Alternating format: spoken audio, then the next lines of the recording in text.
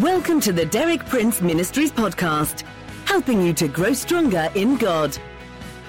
For more than 6 decades, best-selling author and Bible teacher Derek Prince has been a source of inspiration for millions of believers around the world. You too can benefit from his compelling biblical insights. And now, Derek Prince.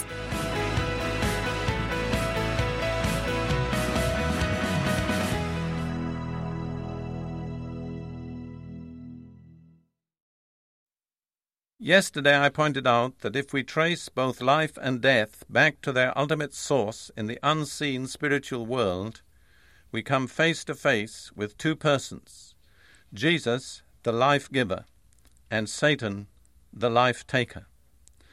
Today I'm going to speak about Jesus as our kinsman redeemer, applying one of the most vivid and beautiful pictures of him found in the Old Testament.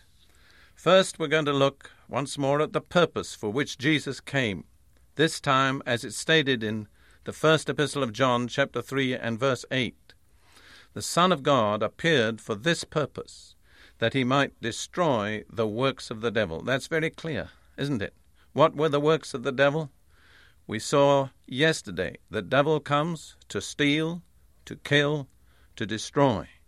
The Son of God came to undo everything that the devil came to do against us. So we need always to focus our eyes upon these 2 persons, Jesus, the life-giver, Satan, the life-taker. Now, in order to fulfill his purpose for which he came, Jesus had to identify himself with us, with the human race. One of his favorite titles that he used of himself almost more than any other in the Gospels was Son of Man, Son of Adam, a descendant of Adam, a member of the human race. In Hebrews chapter 2, verse 14 and following, the writer says this, "Since the children have flesh and blood, he too, that is Jesus, shared in their humanity, so that by his death he might destroy him who holds the power of death, that is, the devil." Notice again the clear delineation of persons and responsibilities. The one who holds the power of death is the devil. Jesus came to destroy him, to defeat him, to break his power. And it goes on to free all those who all their lives were held in slavery by their fear of death. As long as people are afraid of dying, they're in slavery, because the threat of death can compel them to do things they would never otherwise do. It's the ultimate form of slavery, the fear of death. Jesus came to set us free from that slavery which is the fear of death. But since we in our human nature partake of flesh and blood, he shared our humanity. And then it says in verse 17 of that same 2nd chapter of Hebrews, "For this reason he had to be made like his brothers in every way." So Jesus became like us in every way. Without ceasing to be divine, he became human. He became a member of the human race, the Son of Man. In this way he was qualified to be what the Bible calls our kinsman redeemer. Now this is a very important concept introduced in the Old Testament but carried on in the New. I need to explain it to you a little because in most of the English versions the Hebrew word is translated differently in different contexts. The Hebrew word is goel. It's translated variously as follows: avenger or revenger of blood, redeemer, next or near kinsman. Let me say those again. Avenger or revenger of blood, redeemer, and next or near kinsman. As redeemer, this Hebrew word goel is applied to God himself almost 20 times in the Old Testament. Now, under the law of Moses and in the culture of Israel in the Old Testament, the kinsman redeemer, the goel, had 2 main responsibilities. The first was to avenge a near kinsman if he was murdered. The second was to marry the widow of a near kinsman if he died, and thus keep the inheritance within the family. This first responsibility is stated in Numbers 35 and verse 19. "The avenger of blood, the goel, shall put the murderer to death. When he meets him, he shall put him to death." That was his first responsibility. The second responsibility of the goel, or the kinsman redeemer, is illustrated in the story of Ruth. Ruth the Moabitess came back to Bethlehem with her mother-in-law Naomi, and Naomi told her that she had a near kinsman whose name was Boaz, a wealthy and influential man. Ruth went to glean in the fields of Boaz, and a relationship was established between them which ended in marriage. However, there were certain steps that had to be taken before Boaz could marry Ruth. I'll just read a portion from the 3rd chapter of the book of Ruth. When Boaz had finished eating and drinking and was in good spirits, he went over to lie down at the far end of the grain pile. Ruth approached quietly, uncovered his feet, and lay down. In the middle of the night, something startled the man, and he turned and discovered a woman lying at his feet.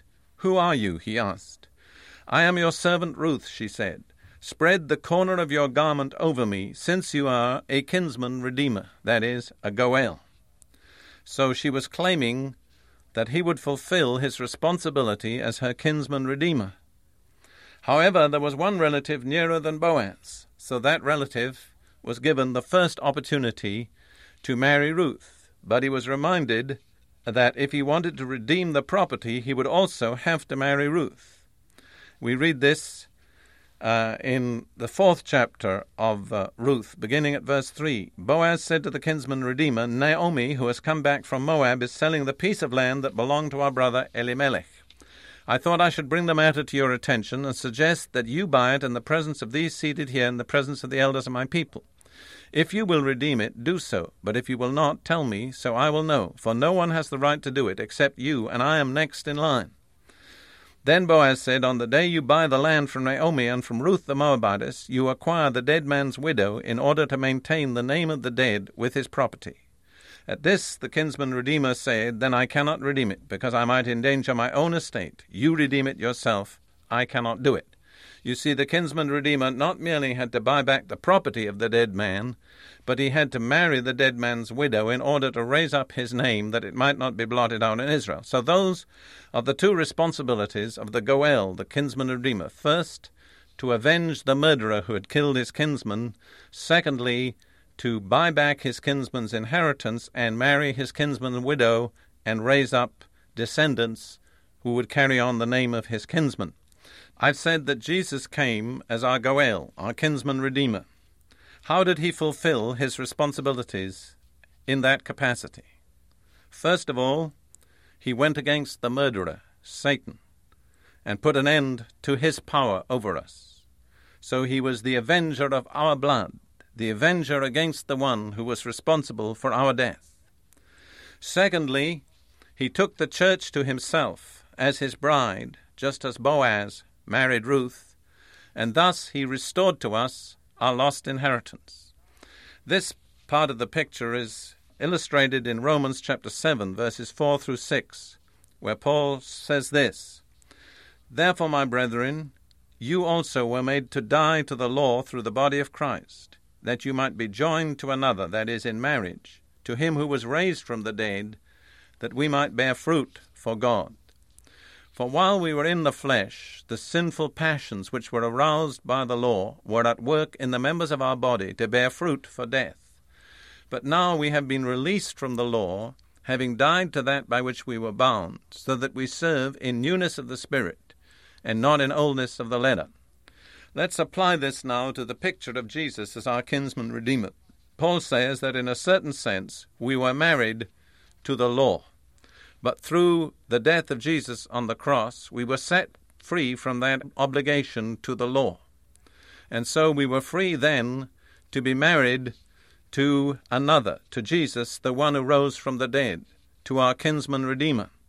However, just as in the case of Ruth and Boaz, there was one other who also had the legal right to be the redeemer, our fleshly nature, our carnal nature. But our carnal nature, the flesh, was unwilling and unable to help us. So, like Ruth, we had to turn to our heavenly Boaz. Incidentally, the name Boaz means "in him is strength." And so Christ took us to himself as his bride. He did for us what Boaz did for Ruth. And through our union with him, our inheritance is restored to us, and we bring forth fruit pleasing to God. So, in that Old Testament custom or order of the kinsman redeemer, we see, illuminated through the Holy Spirit, the beautiful picture of Jesus as our kinsman redeemer, the one who came to avenge our death at the hand of Satan. And this he did by taking our death upon himself, by paying our penalty. And then, in this way, he set us free from the fear of death. And taking us to himself as his bride, he restored us to our inheritance. You remember that Satan was the thief who came to steal. But Jesus said, I am come that they might have life and have it to the full. So Jesus gave us back our inheritance. He took us to himself as his bride. We are delivered from the bondage of the law. We're delivered from the fear of death. We're no longer kept in slavery because of the continual threat of death. The fear of death has been taken from us, and instead we have a new inheritance, an eternal inheritance in Jesus Christ. We're related to him as the bridegroom of our soul. And in that relationship, instead of the sinful acts that were produced by our fleshly nature under the law, we bring forth the fruits of righteousness. We become pleasing and acceptable to God. Condemnation is gone. Fear is gone. As John says, the darkness is passing. The true light now shineth. Our kinsman redeemer has come, taken us to himself, avenged the murderer, and restored to us our rightful inheritance. Meditate on this picture until it becomes real to you. It's so beautiful.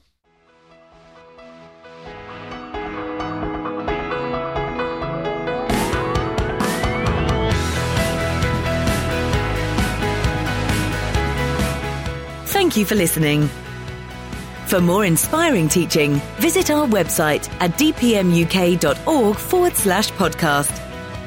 And like our page at facebook.com/DPMUK to join our online community. Derek Prince, teaching you can trust.